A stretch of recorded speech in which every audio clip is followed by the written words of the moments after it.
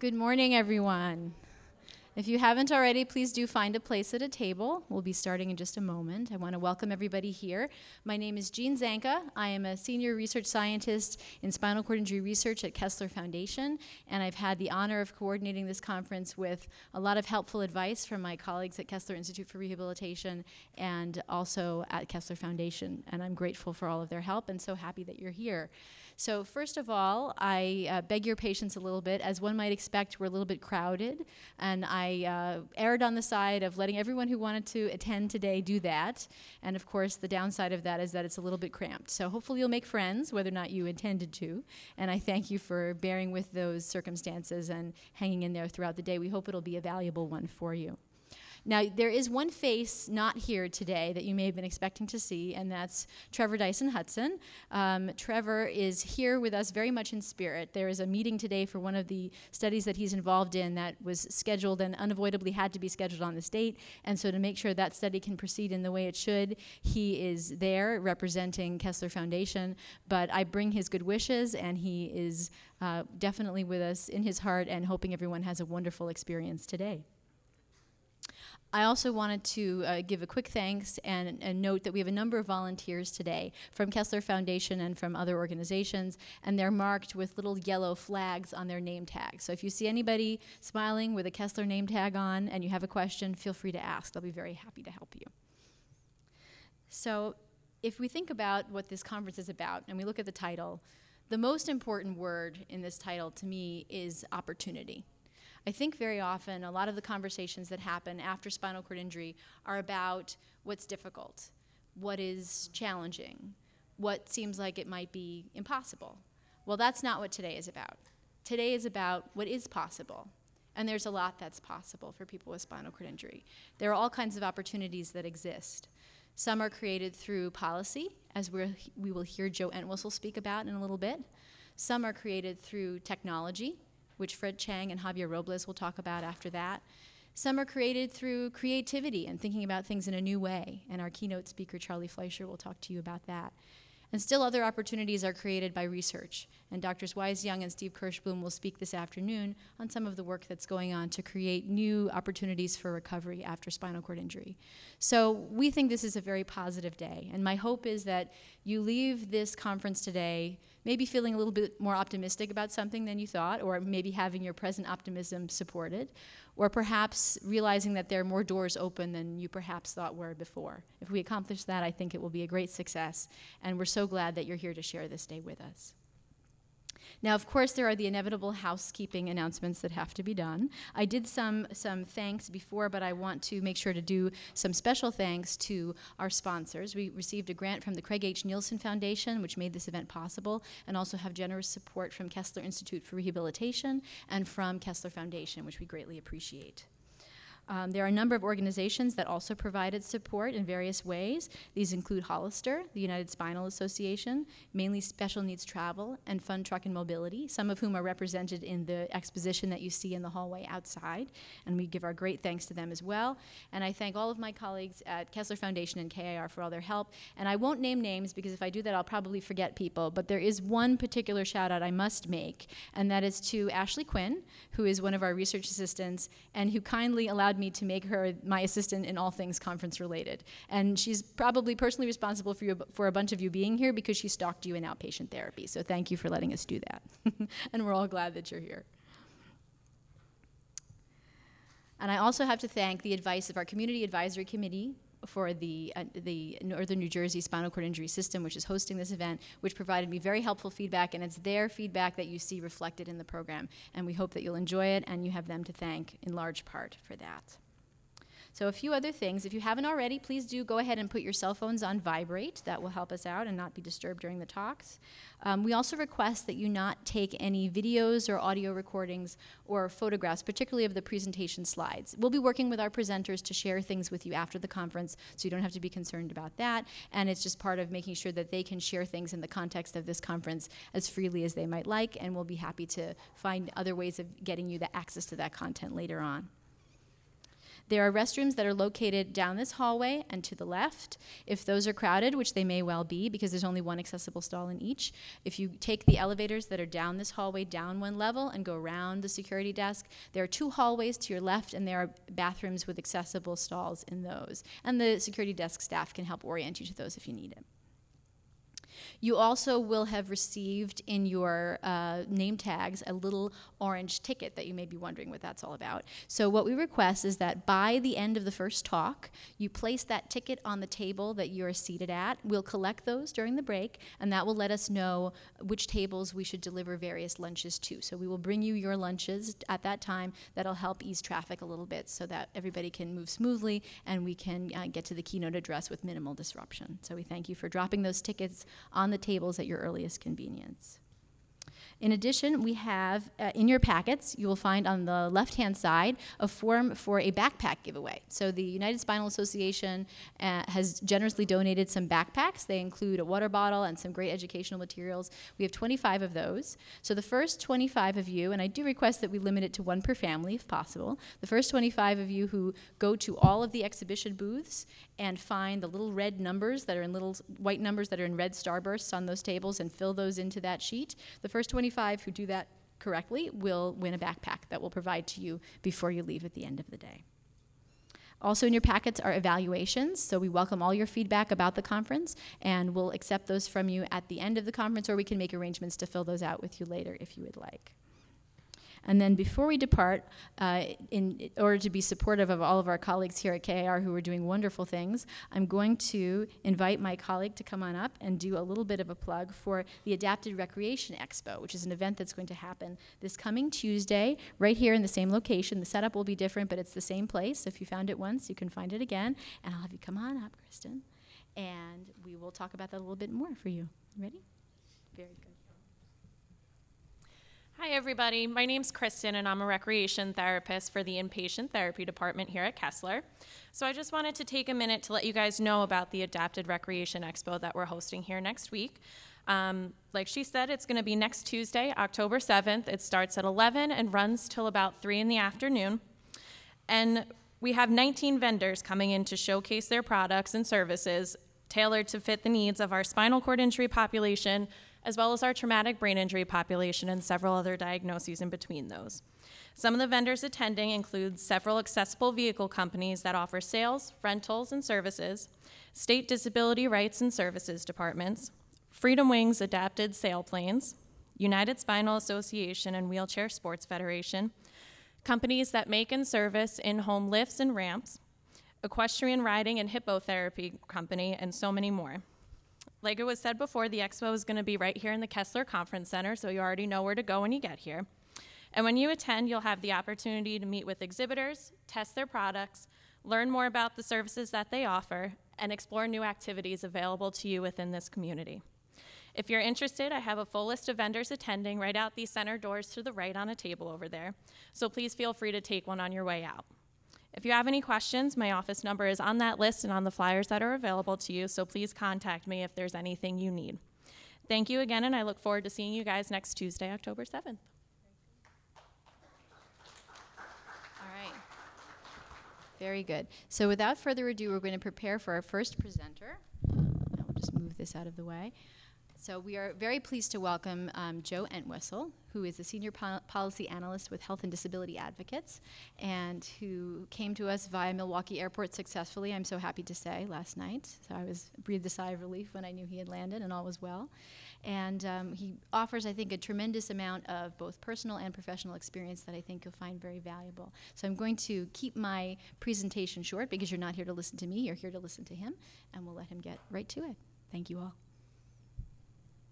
Well, thank you very much. And I'm really excited to be here and be a part of the day. And it's really kind of unique because there aren't that many opportunities I have to be around so many people in chairs, and it's kind of awesome. I've never been so excited to have such a hard time navigating a room. When I first got the call and I started talking to Jeannie and getting invited to come to present, I was pretty excited about the whole process. Normally when I go to present and people talk about, well, myth busting and the idea about employment and disability, so much of it's about policy is what I do for work. So a lot of it's about, how do we innovate design, can make sure that healthcare and employment are both integrated so that it's an opportunity for everyone, that it's the default and the expectation that, particularly in living in a country like America, it's just a natural progression of life. Like disability. The older you live, the more likely you're going to be a member of this elite club. And it's a part of why I never mind getting older. There are many people who are denied those kind of elite club memberships, so I'm happy to see every year. But as we started to talk, Jeannie said, well, we'd like to talk about myth busting, but a little bit about storytelling, about what your life and what your experience has been like. And for me, it was kind of exciting. It's just not the kind of conversation I normally have. So many of the times, it's what my friend usually refers to as kind of brain hurt presentations, where you get about 5 minutes in and you kind of numb over from the policy work. But this time, it was a bit to share my own story. And I got hung up for a little bit on the idea of storytelling, because it's been such a grand experience from our evolution since the early time of man.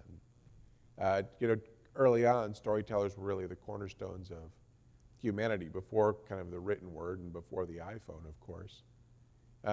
So much of generational learning and education was about people sharing one story to the next. Now, I don't think that Kessler was expecting me to come in with an evolutionary discussion about where things are at to make a big change, but it certainly was a big spark.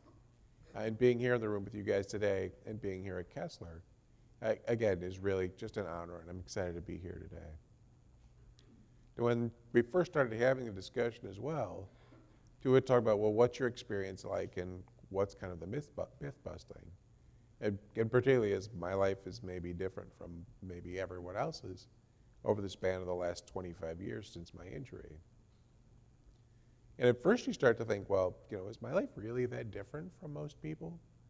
I mean, I get up every morning, I go to a job that arguably I do love, but it's really about not just necessarily the work as much as also being able to live a lifestyle I want, to buy a home, to go on vacation, to do the things I want to do. And that's really kind of the way everybody else does. Do I really have nuggets of wisdom to share over those past 25 years and what that existence has been like? And you usually tend to get plenty of ideas that maybe your life isn't the same. I mean, I always think about, even last week, they had a meeting downtown Chicago. And I live in Milwaukee, and it's by our home office. Where I work is in Chicago as well, so it always happens the same way. But my wife drops me off at the airport. I catch the Amtrak down, and the meeting was down on Michigan Avenue. Is anybody familiar with Michigan Avenue or Chicago? Aha, we've got some people. But the train station's about a mile away from Michigan Avenue. And like any big city, you're walking along in the concrete jungle. And it was quite early in the morning. It was about 7 o'clock by the time I got to Chicago, and as you walk along in a concrete jungle, the only sky you actually see is if you look directly straight up until you hit Michigan Avenue. It's what's great, because you go from nothing but shadows to pure sunlight. And it's 52 degrees in the morning, which for me is ice cold. Anything below 70 is not worth experiencing. So by the time I got to Michigan Avenue, I was chilly. And as I came around the corner, it was like you could hear the angels come out, like, oh. Nothing but pure sunlight. And I'm in a black suit, so I'm like, I'm going to warm up. Because also, like everyone else's experience, Amtrak doesn't really care what my schedule is. So it's a choice of being 2 hours early or maybe being late. So I was 2 hours early in the meeting, and with that kind of sunlight, I was happy to have some time to sit. Because I had my coworkers weren't going to be there for about 40 minutes. So I came around the corner and I backed up against the wall to try to warm up for a little bit. And I started to do what I normally do. I checked in with work, looked at my email, and then started to tap into what I usually refer to as mental crack. Most people call it Twitter.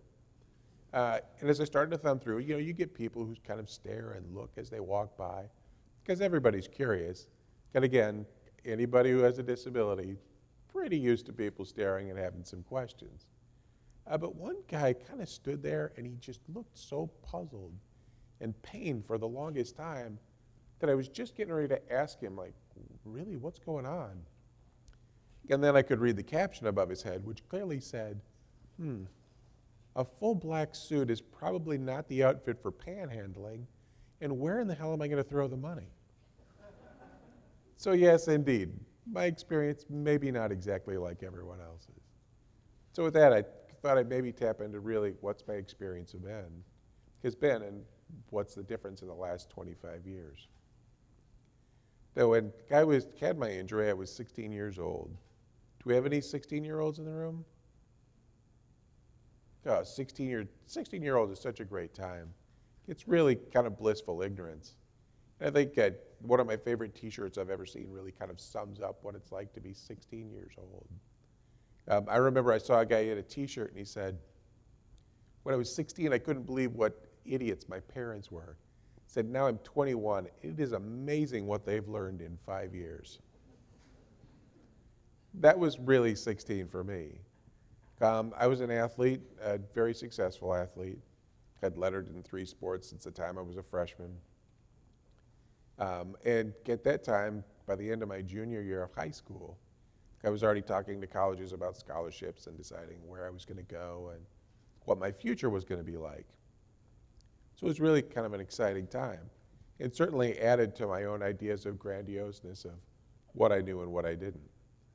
And by the time I finished my junior year of football, I then started wrestling season, which I'd done since I was 5 years old.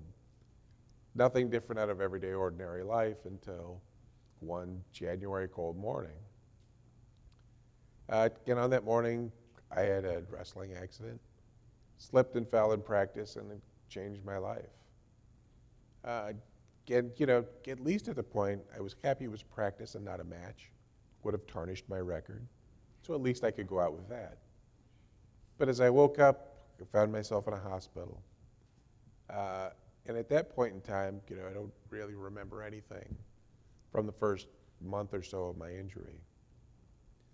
Because I was at practice when I had my injury, I had a trainer who'd massaged my neck, which induced a lot of swelling, which later on I would realize caused a lot of problems. I ended up on a ventilator for about 9.5 months, and just lost everything from the chin down. But as I was in ICU, and really, it's okay to forget that first month. They medicate you well. And it's really good because there really isn't a whole lot of diary moments that you really want to share for later. But at that point in time, I found myself in ICU. I had to wait for about 6.5 months before I actually had surgery because of the swelling. But right away, I started to realize that even though I'd gone through kind of a traumatic experience, and I now found myself in an ICU, that there still were a lot of life lessons you can pick up in this process. And the first life lesson for me was that as I woke up, I found myself in ICU with 5 other guys. And every single one of them were all in a coma. And at that point, I realized that I didn't really know what my future was going to be like, but I knew that I did have something that I could have lost, and that was my own ability to control my own destiny. I had my own thoughts and I had my own mind, and things could always be far worse. First lesson moving forward.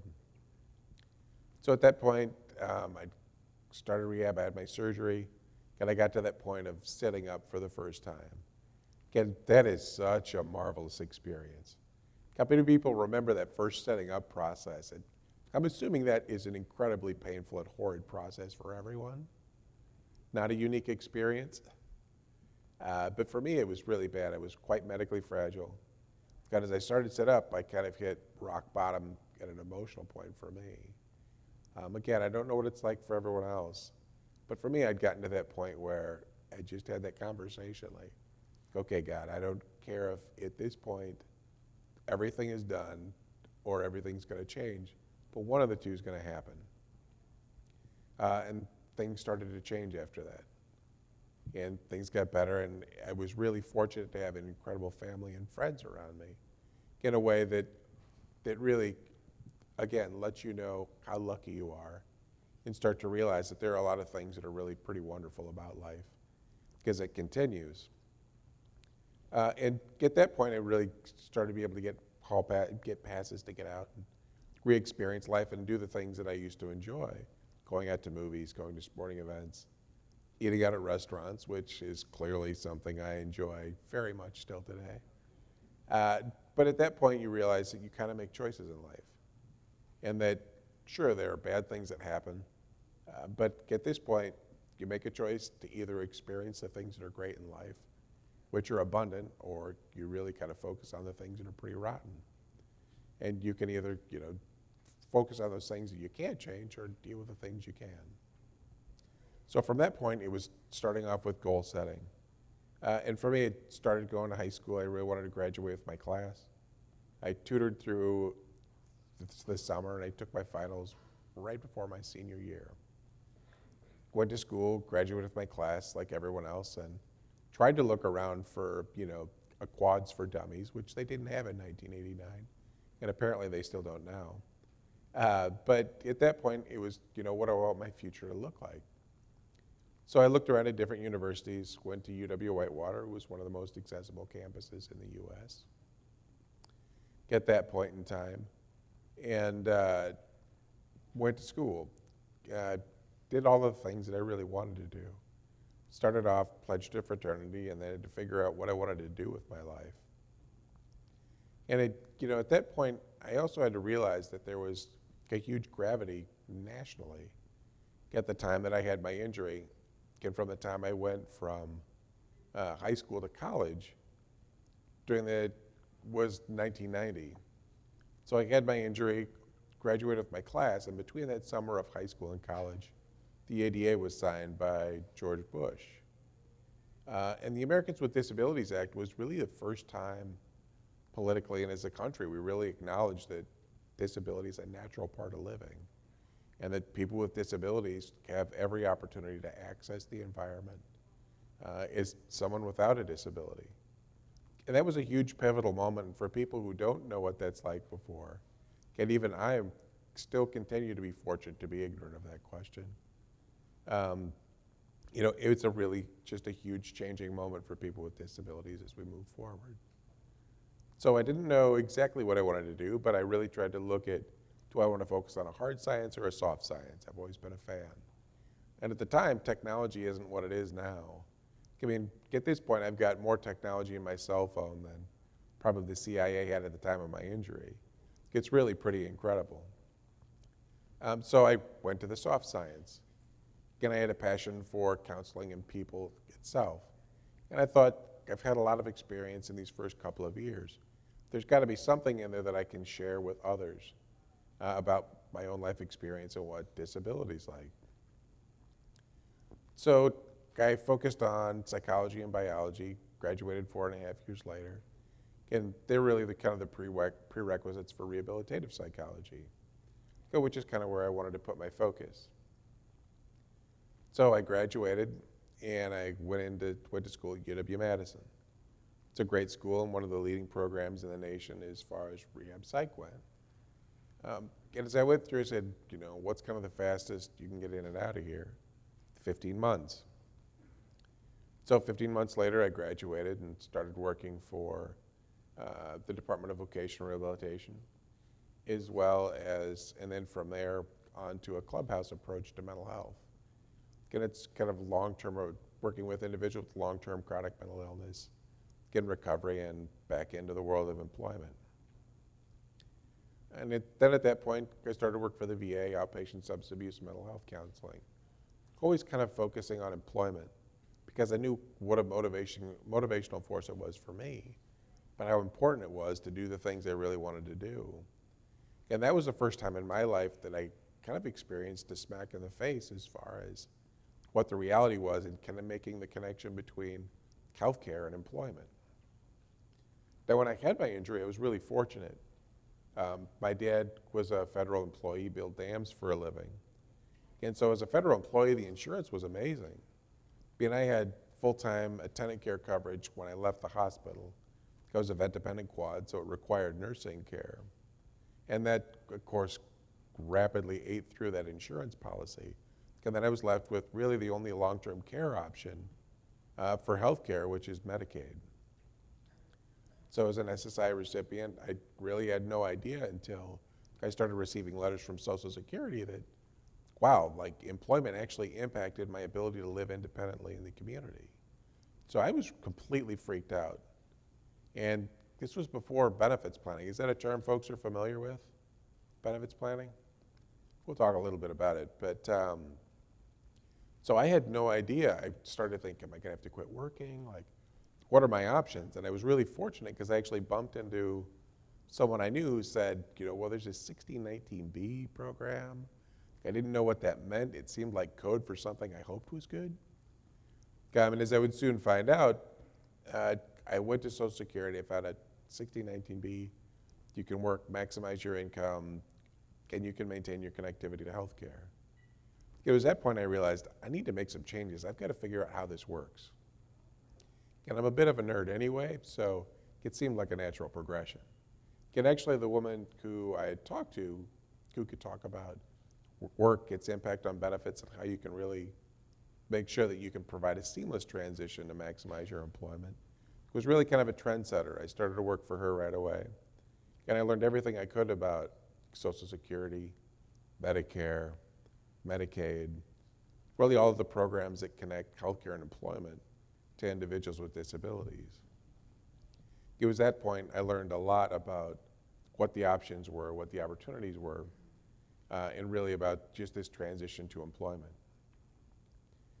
From there, I had an opportunity, and I took it, to go work for the University of Wisconsin at Madison, between special projects between the state and the Department of Health and Human Services. I had the opportunity to work on some really kind of innovative policies with Social Security. We looked at different experimental programs around policy changes with the SSI program and the SSDI program. And then came the Medicaid infrastructure grants. And they were really kind of incredible in a whole new way. Because again, it was a pivotal shift in policy from the federal government as well as from states. It was really kind of a public acknowledgement. It gave states the opportunities to build Medicaid buy-in programs. Again, Medicaid buy-in programs allow individuals with disabilities to buy into Medicaid like a normal insurance program. And what's really pivotal and different about that is Medicaid has really been about being available for individuals who are both medically and financially needy. So the benchmark has always been really low for eligibility, and it's always required individuals with disabilities to live in poverty. But this was the first time where they've said, medicine and technology has advanced far enough that we acknowledge that in keeping that bar low, we're keeping individuals with disabilities from participating in the labor force. And again, with those advances in medicine and technology, we're really kind of cutting our nose off to spite our face. But we're also, in the same way, we're selling a lot of people short. So the Medicaid buy-in policy was a huge change and a pivotal shift.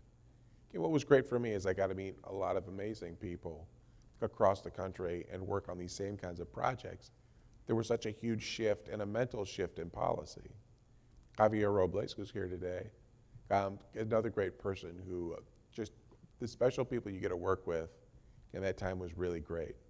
And it also gave me the opportunities to work for the company I work for now, get Health and Disability Advocates in Chicago. And we still work on innovating the social safety net with the feds, with states, with businesses. And how, again, we always infuse the opportunities for employment between healthcare and employment, that connection for people with disabilities. And that's huge. And what's different now is people have access to benefits planners. It's a free service. And then, for everyone else, you don't have to bump into somebody who knows about a program called 1619B that makes work an opportunity for everyone. And the great thing is you continue to get all of those reminders that, again, even though your life may feel like everyone else's, it certainly is a different experience. I think this summer was certainly a kind of a wake-up call for me. But we were at a park, and I've got 3-year-old twins. They were 2.5 at the time. Again, my wife and I and the girls were at a park on a Saturday afternoon. It was a beautiful day. And I think an experience that probably most other people have had in the room is experience with little kids who are very curious about your situation and kind of how things work. So as we sat there, was this little kid, he was about 10 years old, So cute. And he came up, and of course, he's fascinated. Like, well, how does the chair work? What's the straw for? And what are you doing with the phone? And what's the stick in your mouth? So we explained through, we were talking. As I was watching my wife and one of my girls, she's a natural climber. At 2.5, she had scaled this giant set of monkey bars. And I was kind of getting freaked out. And about that time, I kind of hollered over, like, babe, like, look out.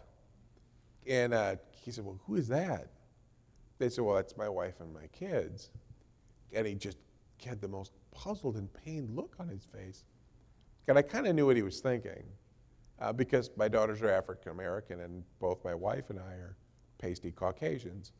So I was pretty sure he was thinking, like, what? Like, how you, what? And he thought about it, and you could see, like, the gears turning.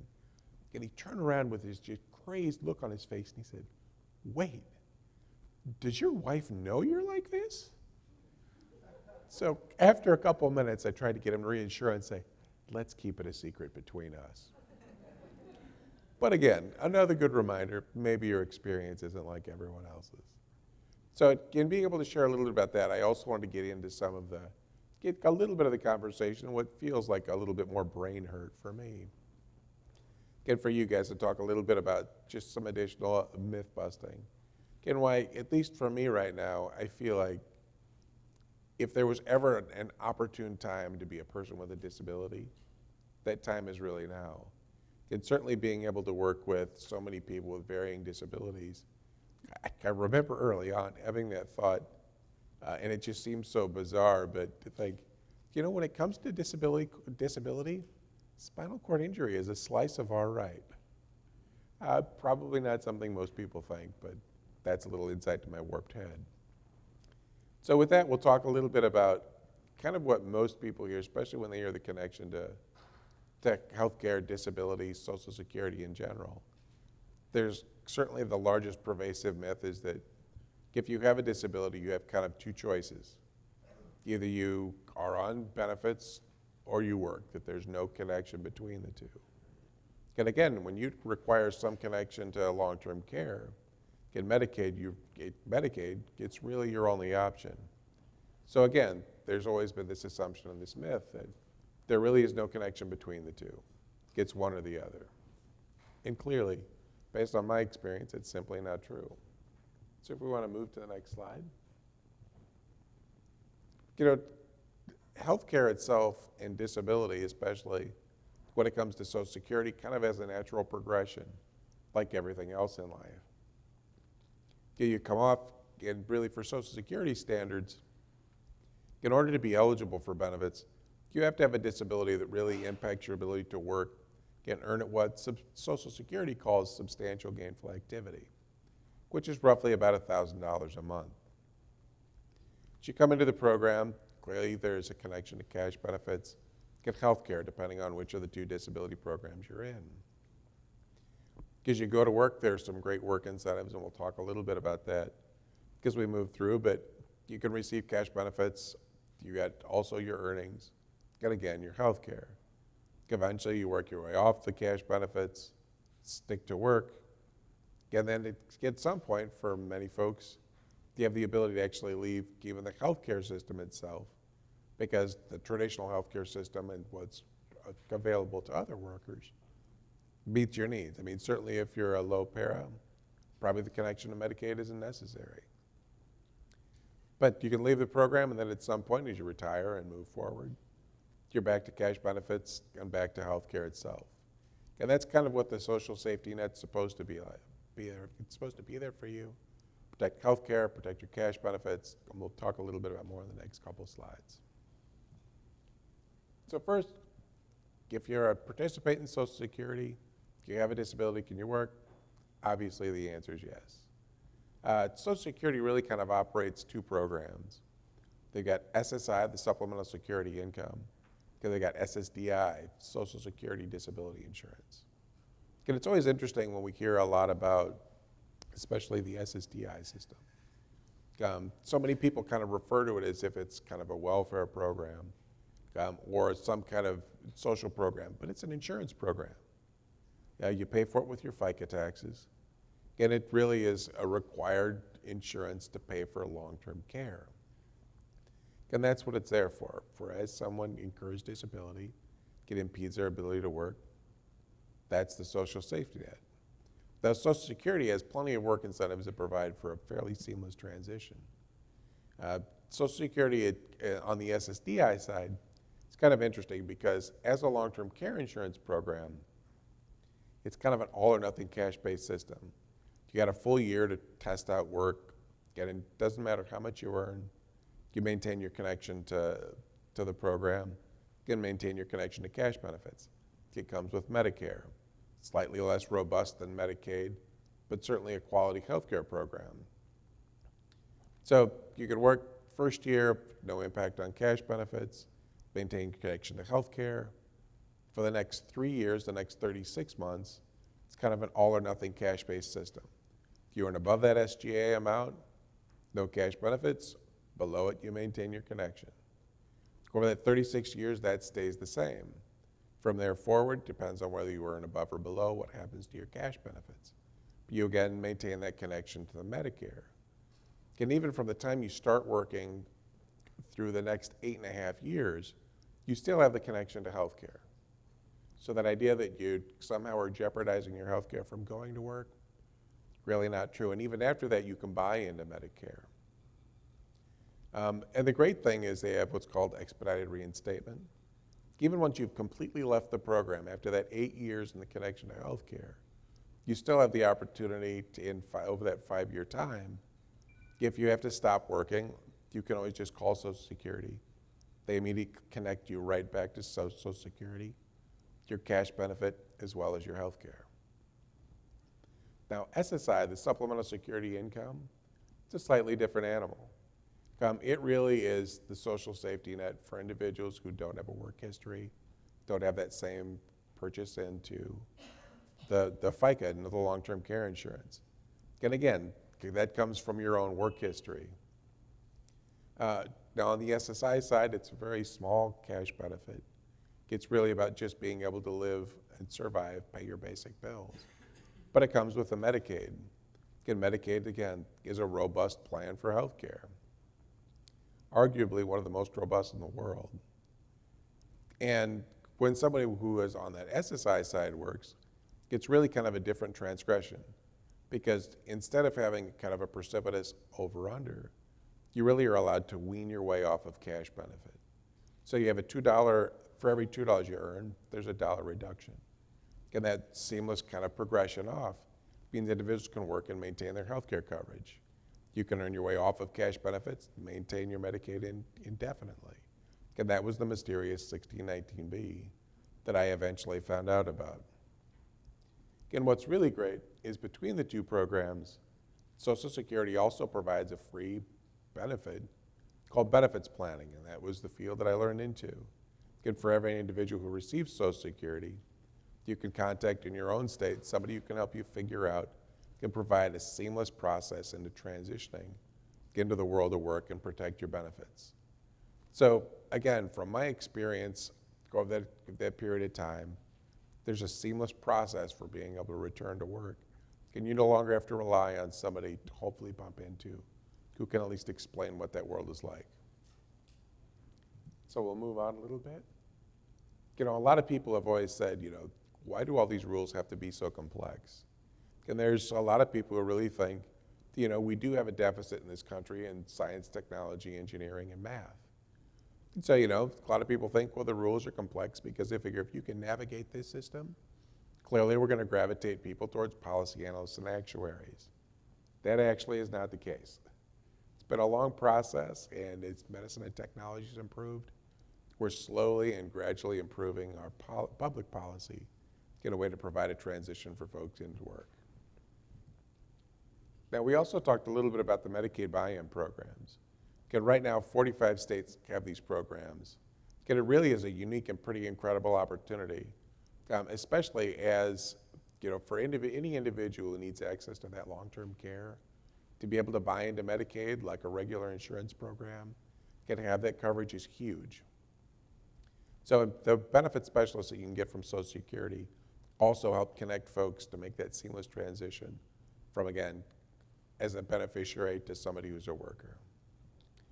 Now, that's kind of a bit of the more like brain hurt conversation we had to have. Again, more of the rest of the conversation is really about why is it such an exciting time, at least for me, to be a person with a disability? We've made a lot of progress politically and publicly in the way that our programs operate, but now it really is a unique and special time. As we move forward, part of what makes it exciting and what's making some significant shifts in policy and the way we kind of see the world is really what our population pyramid looks like right now. And this is our reality as a country. Demographers have already predicted that over the span of the next 30 years or so, the US is probably going to be about 40 million workers short of bodies to fill the gap. And unless we have some significant shifts in immigration policy, which I am wild guessing is probably not going to change anytime soon, we really have a big problem coming up. And that we've got to, if we're going to stay viable economically, because a country, we've got to have a greater access to bodies to fill those roles. And again, we've already figured out that people with disabilities can do just about anything with some kind of modification. Because what disability is really about, again, spinal cord injury, it's not about an inability to do things, it's about changing the way we do things. And it's about looking at different perspectives. Because certainly as technology in particular has changed, as well as medicine, people with disabilities have an opportunity to do really anything they want to when you put your mind to it. Nothing's impossible. Okay, with these demographics, we really have to be an integrated part of this country as far as employment goes if we're going to stay viable as a country to be as productive. So with those demographics and with some of this reality, obviously public policy-wise, people with disabilities have become a hot topic, but for a number of reasons. Business-wise, disability is an extremely hot topic. And these are just some of the basics. If right now you look globally, people with disabilities make up about 1.3 billion people. And this is people who are currently actively disabled and people who are right on that fringe edge. Certainly many of the millennials and baby boomers are part of this population. Now keep in mind, 1.3 billion people, that's the population of China. And when you're looking for a market, that's a huge market. And when you add in the family members and friends, which 30% of families in America alone have a family member with a disability, you're talking about roughly almost 3 billion people across the planet, just under half the globe.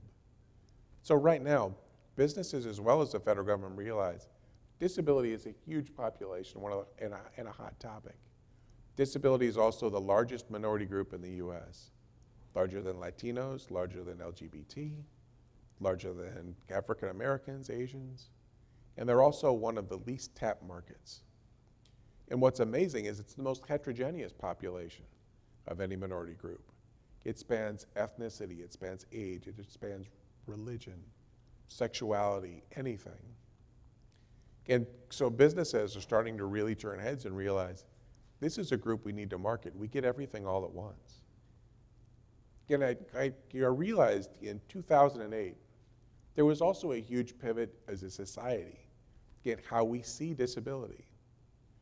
There was a case, I know it's a little more popular now than it was in 2008, but I think people are familiar with the name Oscar Pistorius. Oscar Pistorius was petitioning the Olympics. He wanted to compete with able-bodied athletes. Having no legs from just below the knee down, he used prosthetics to run. And it was the first time that people talked about someone having a disability as being more capable and being better than and having advantages that able-bodied individuals didn't have. That's a pivotal shift in the way people thought. Pivotal shifts in the way that even plays have been written, like the one noted, that talked about the advantages and how society will see disability in the future. And when you think about the way technology is moving and advancing, we're rapidly approaching that crux. Certainly the feds can see the writing on the wall. They know exactly what's going on. And many of the federal rules are even changing. Recently, the Department of Labor instituted the 503 regulations. And what it says is that for federal subcontractors and contractors, that they have to make a 7% of their workforce target is hiring and being integrated with individuals with disabilities. They see the writing on the wall, and they know that people with disabilities have to be an integral part of that workforce. And keep in mind, we're talking about, roughly 250,000 businesses. That's a huge investment in our own infrastructure. Without people with disabilities, we will fail. We also have the Work Incentive Investment and Opportunities Act that was recently passed. It looks at reintegrating the connections between the business community, individuals with disabilities, as well as individuals who are unemployed, directing resources. What's most exciting about it to me is that within that same bill, it says that the Department of Vocational Rehabilitation has to work with individuals who are 14 years or older who have a disability in schools. Think about that for just a moment. You're talking about high schools who have no requirement for a connection to future employment and education for non-disabled students, but for every kid with a disability, they have to be engaged in some way to complete their education, but also start to think about employment, post-secondary education. That's a huge shift in this country. So we keep moving forward. We've got states who are now implementing state as a model employer. They are already on track to start the race towards hiring the best qualified individuals with disabilities to be state employees. They want to be the place that people go to who have a disability to make sure that they're engaged. Now, this is directly right out of Massachusetts materials that they're pumping hard out into the communities to say, we are a company, we hire inclusively. We are really looking for folks. And the biggest reasons is that there's this acknowledgement that one, disability is a natural part of living. But two, they see a huge added value in people with disabilities. They fully acknowledge and they know that we're talking about people who have a different life experience than folks who are non-disabled. We're talking about folks who have figured out ingenious ways to deal with their situation and be actively engaged in everything they're already doing. There's a whole added level of thought process that happens with people with disabilities that most people just don't experience. And that's an added value to employers these days. And the states are aggressively going after individuals with disabilities for hire. And this is where we get to the big buzz. When you look at the world of business, these are numbers that were crunched in 2012. So these are all 2012 figures. How big of a deal is it to businesses right now globally? $9 trillion of purchasing power. $9 trillion of purchasing power. I mean, when you think about it, $1 billion, if you spend $1,000 a day, you'd have to spend it for more than 3,700 years in order to go through $1 billion. $9 trillion, that's large liquidity. And these are global numbers. So again, this is not just the US we're talking about, who's looking at people with disabilities, it's a whole planet. That's a whole lot of money and that's a whole lot of investment in infrastructure. And what's crazy is here in the US, you hear everything about, what about teens and tweens? This is a much larger market segment with a purchasing power of about 17 times that population. Businesses are looking and they're ready to move. Now, this to me is something that just blew my mind. I mean, to me, the FIFA World Cup games and World Cup soccer is the true global games, and it always has been. It's a low cost, every company competes. Yet how many people would have imagined in 2014 that an individual who's paralyzed would kick off the World Cup games with no connection to equipment as far as using brain waves to connect a whole able-bodied system? Now, arguably, when you look at this, it really looks like something you would probably be more likely to see at Burning Man or maybe an updated version of Clockwork Orange. But you can quickly see with the rapid expansion of technology that there are exoskeletons that are now already being used that is really going to modify just even ability-wise what individuals with disabilities and spinal cord injuries might be doing in the future. And disability is really changing business. The business practice prior used to be that, we would develop products and then find ways to make them accessible. But disability is changing everything, and the writing's on the wall. Now we look at how do we develop products that each activate with each of the 5 senses individually, and not just all together, because that meets disability and open to everyone. Because what we found out over time is that many of the products that we make accessible aren't just used for accessibility by individuals with disabilities. Some of the great analytics that they've done at Google is they started to do all the captioning for every YouTube product that came out. And what was baffling to them is they started to look at who uses that product, because they found that far more people were using the closed captioning who had no auditory problems. It was really people who had no problem hearing, but were maybe using them in an environment where they couldn't necessarily listen to the speakers, or English was a second language. It was a huge thought in thinking that, wow, people who use most of these accommodations aren't people with disabilities. It broadens their gap in who they can target to. In this picture here, in Google Cars, Google is developing products where cars can drive themselves. And they're not using able-bodied people to test those out and see how they work. The guy who's in the picture actually is blind, and he was one of the first people who began working in test driving many of Google Cars. Another huge accommodation, as some people would see it, but really they're not going for people with disabilities as their population. They're going to the broader market. Again, it's not targeting products that we can make accessible. It's targeting products that are globally accessible, university accessible. I always think that you've reached a huge transition, especially when disability hits the fashion market. Now this is an ad by Diesel. And the woman who is on the right side of the picture, again, they're marketing to the global population, a very inclusive product. But she's also the first woman who ever walked the catwalk in New York at the New York Fashion Show. Another country in the next slide, Moscow. Moscow itself, Russia, not exactly the country you think of when you think of hugely disability-friendly countries.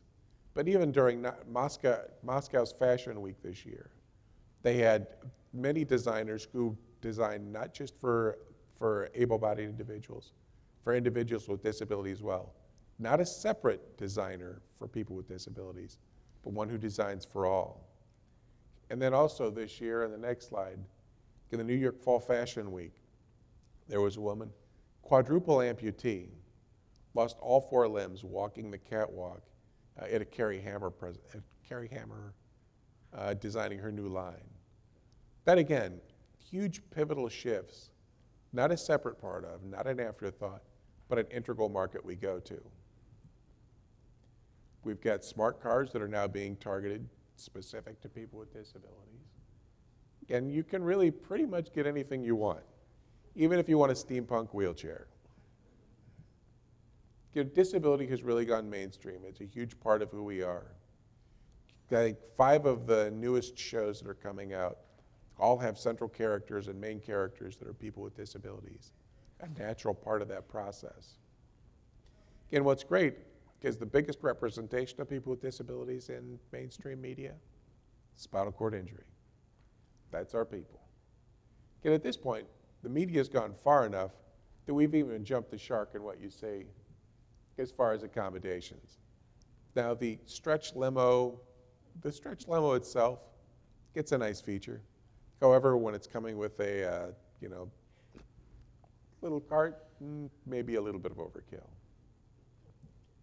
Everybody's really trying to get in on the action at this point.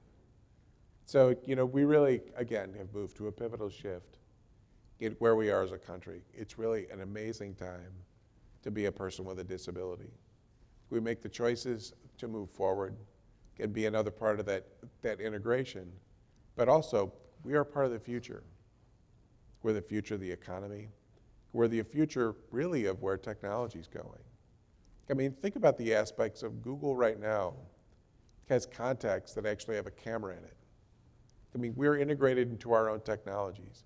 And technology is a big part of what's changed who we are now as individuals with spinal cord injuries, as opposed to who we were pre-technology.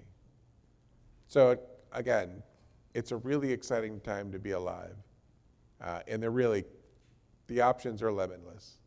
And it doesn't take, changing the world as much as being an integral part of who we are in our communities and the people around us.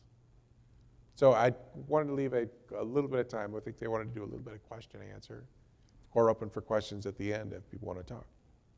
I'd love one. I feel like I'm having a Marco Rubio moment. Thank you. Although if we have nothing, we could always sing. Did people have it? I think, Jean, did you have anything? Yeah, and if we had anything official, I think you wanted to leave about 15 minutes open. If you covered what you wanted to cover, then we can open the floor for questions. Does that work for you? Indubitably. Anybody have a question for Joe? Public policy or anything related. Joe, can you tell us a little bit about how you can travel with a disability? What does it take, especially in a heavy wheelchair like you have? Yeah, it's actually, it's one of the things where you usually get a lot of surprise from folks. Travel's come a long way. It certainly is not a perfect system, but the travel industry themselves are changing immensely. But it takes a little bit of pre-planning. Fly out on a large airplane, particularly with a large wheelchair. You got to plan ahead. You can call the airlines, and a lot of times, most people do everything online these days. But there's actually a checkbox for, are you a passenger with a disability? And contacting the airlines and letting them know what you need. Because when you fly anywhere, at this point, you can't take your wheelchair on the plane. You actually transfer. How many people have flown so far? Most of the room? Okay, so you guys have made the transfers into the aisle chairs, or what I usually refer to as the thong version of wheelchair. If you haven't seen them, they're very small wheelchairs. And when you're 6'4" and rather, I like to think of myself as husky as opposed to fat, you look at those things and you think, where am I going to put my other butt cheek? Because clearly there is not enough room on that. And then you realize at that point, when they transfer you, that they're going to hook you up Hannibal Lecter style. It's a very Silence of the Lambs moment. But they transition you onto an aisle chair, and then they help you transfer into the seat. And for somebody like myself, I've got no mobility from the shoulders down. They actually have people who can help you transfer. And usually you need to be really direct in saying, this is what I need for help transferring onto the plane, getting back into my wheelchair. And one secret I will share is that when you fly, making sure you get direct flights if you have a large power wheelchair, huge benefit. If they see you getting in and getting out of it, there's a little more responsibility with your wheelchair. But really, it still beats the hell out of driving. But it works really well. And I haven't traveled a whole lot outside of the U.S. With the exception of the Caribbean. But travel in the U.S. with a little bit of pre-planning really works really well, no matter how big your wheelchair. There are plenty of horror stories I could share. But.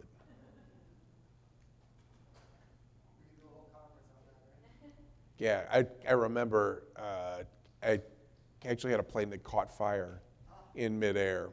We had emergency drop down in Memphis. And when we went down, they had this whole thing. They said, well, we're going to have to route you through Atlanta. And I'm like, wait a minute. Every time if they pass on not seeing me get in and get out of the chair, they've destroyed my chair. So I'm not doing it. They said, no, we're going to work this out. We're going to actually change the gates, and you'll have your gates right next to each other. Won't be a big deal. So I said, okay. So, and the guy I talked to must have some kind of pull, because when I flew into Atlanta, normally they won't let you go anywhere in an aisle chair because they're not that stable, they're tiny. But they said it's a really tight turnaround. Instead of transferring me from an aisle chair to a push chair back to an aisle chair, they just pushed me through the airport in one of the aisle chairs. And again, keep in mind, if you haven't seen it, you are seriously strapped up like Hannibal Lecter. I mean, actually, by the time I get buckled in, I usually have a taste for Chianti sauce and fava beans. And so as I landed, they knew that it was not really that safe. So when they transferred me off, I get into the jet bridge, and there's like 15 guys there. And they're waiting to like transfer me from one port to the next. And when you're strapped up from shoulder to feet in a small chair that looks like they're confining you for a reason, and you have 15 guys escort you from one plane to the next, people were looking a little bit uncomfortable with, who is this guy and why is he flying domestic? So, all right.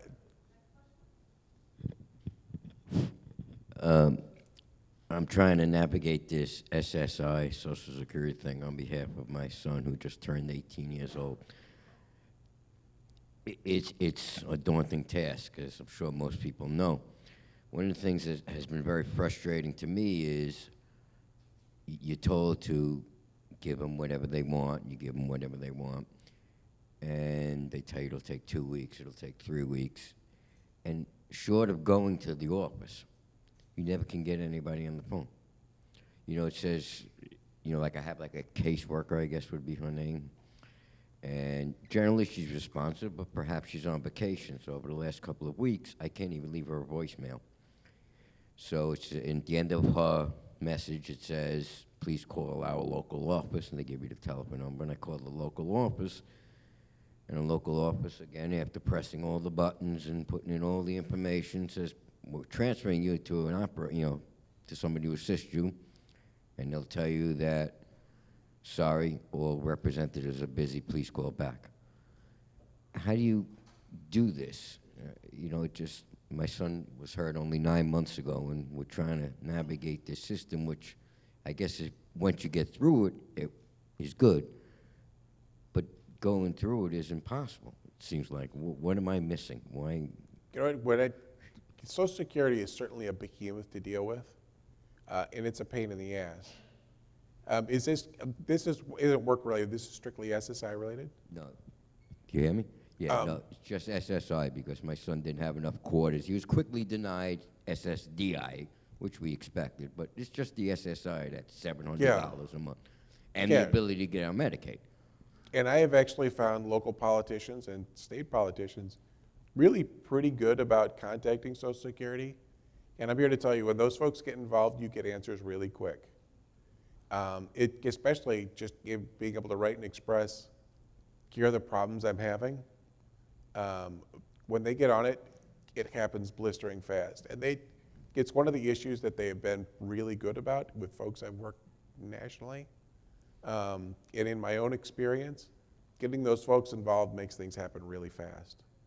I would try even an alderman to start off with, but contact your state representative and say, these are the problems I'm having. Thank you.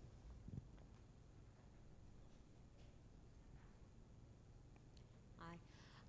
I'm always concerned that when I call Social Security and start asking them questions about working, that it's as if I gave them my Social Security number, and now they're just putting in, oh, maybe she could work, and a week later I'm going to get a letter saying, we need to reevaluate you. So one question is it a concern that once you start asking Social Security questions, it raises eyebrows? And the second question is the organization you gave, ChooseWork.net, is that government, nonprofit, private? What is that entity? I maybe should have added in there, I don't know if I had in the slide or not, that when you go to ChooseWork.net, you're looking for the Work Incentive Planning and Assistance Program. I'm sorry, say that program again? You're looking for the Work Incentive Planning and Assistance Program, the WIPAs. It's a free, for anybody who is an SSA beneficiary, whether it's SSI or SSDI, you can get a benefits planner who can help you look at employment, its impact on benefits, And there you can ask those questions. They're not Social Security representatives. So that's an SSA website, but I meant to say that's strictly to connect to the WIPAs, to the Work Incentive Planning and Assistance. Okay, and did you say that, I have it wrong, it's not choosework.net, it was it's something else? Did I write it down? I think it's choose, and to me, the slides, I'm fine sharing whatever. And my contact information is at the end of it. Okay, But yeah, I think it's just choosework.net. okay, great. And that's an SSA system. Look for the Work Incentive Planning and Assistance. Thank you. Yeah.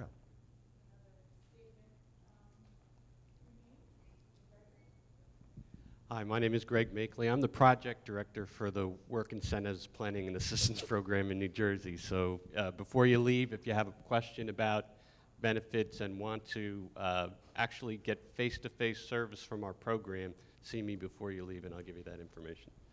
Yeah, I usually refer to that link as the Find a Guru Near You. 'Cause, to me at the time, when I met the first one who talked to me about it, I felt like I was meeting a magician. Because, when you realize that there are people who know that system and know it well, and it's certainly something I know well from many years of experience, from training other benefit specialists. I mean, it does seem like magic, especially folks who struggle with the system. Hi, I'm Rosalie. I have a two-pronged question. The SSD benefit, is that dependent on how much you used to earn before your injury? And Yeah, the SSDI, that's it's certainly the long-term care insurance program.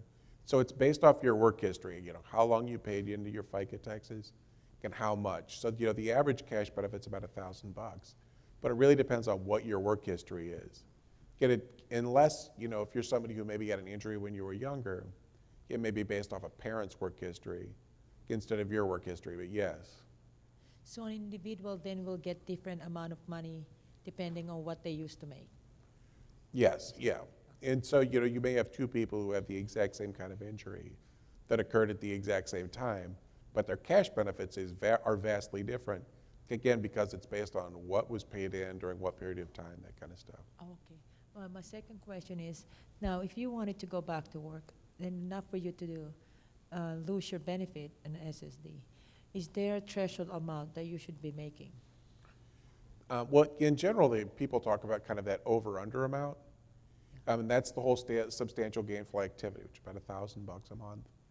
If you're earning below substantial gainful activity, that amount can be earned indefinitely without impacting your cash benefits or your connection to Medicaid whatsoever, or Medicare, I mean. But, at some point, if you earn above that amount, it's going to impact your timing. So, and that's what the WIPAs are really genius about. And depending on what you can make, a lot of times you can earn your way right off of cash benefits and be a lot better off. But they're the folks who can help you think about that process and make sure that your kind of healthcare isn't going to be the best. It's going to be in the best situation. Yeah, because it's a And lot. with the SSI, when you return to work, there are very few cases where you're actually worse off. You're actually always better off working. With SSDI, it may be sticky depending on what your situation is. And that's what the WIP is there for, and they're really great people. Okay, thank you.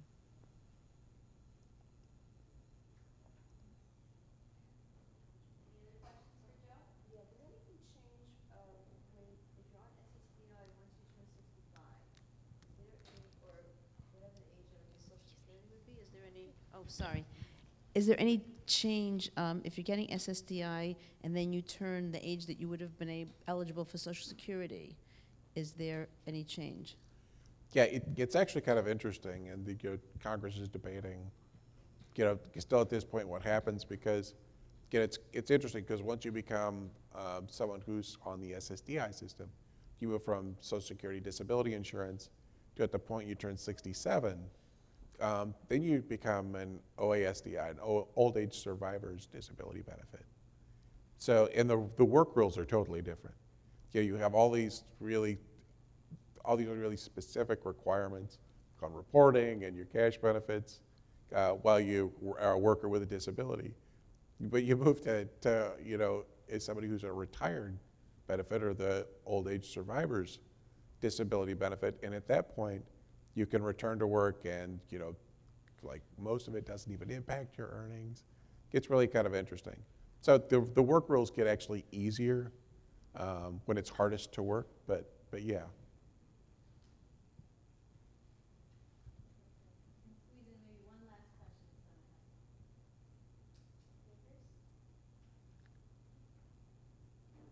Thank you so much, Joe, for being here. Thanks for letting me be here.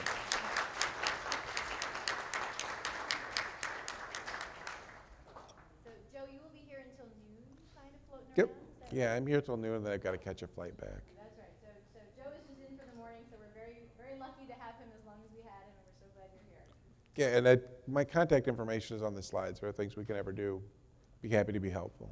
Absolutely. Terrific. So a quick housekeeping thing. We've got a 15-minute break that's scheduled, so at 11:30 we'll reconvene here. Before you depart for that break, though, I do request, if you haven't already, you take the pink ticket out of your tag, and if the assistant's doing that, we can help you with that, and place it down on the table. And the idea is we will collect those tickets, and that will help us know which tables to deliver your lunches to, and we'll do that at the break that precedes the keynote a little later this morning. So thank you for taking those out. Some of you have envelopes on your tables.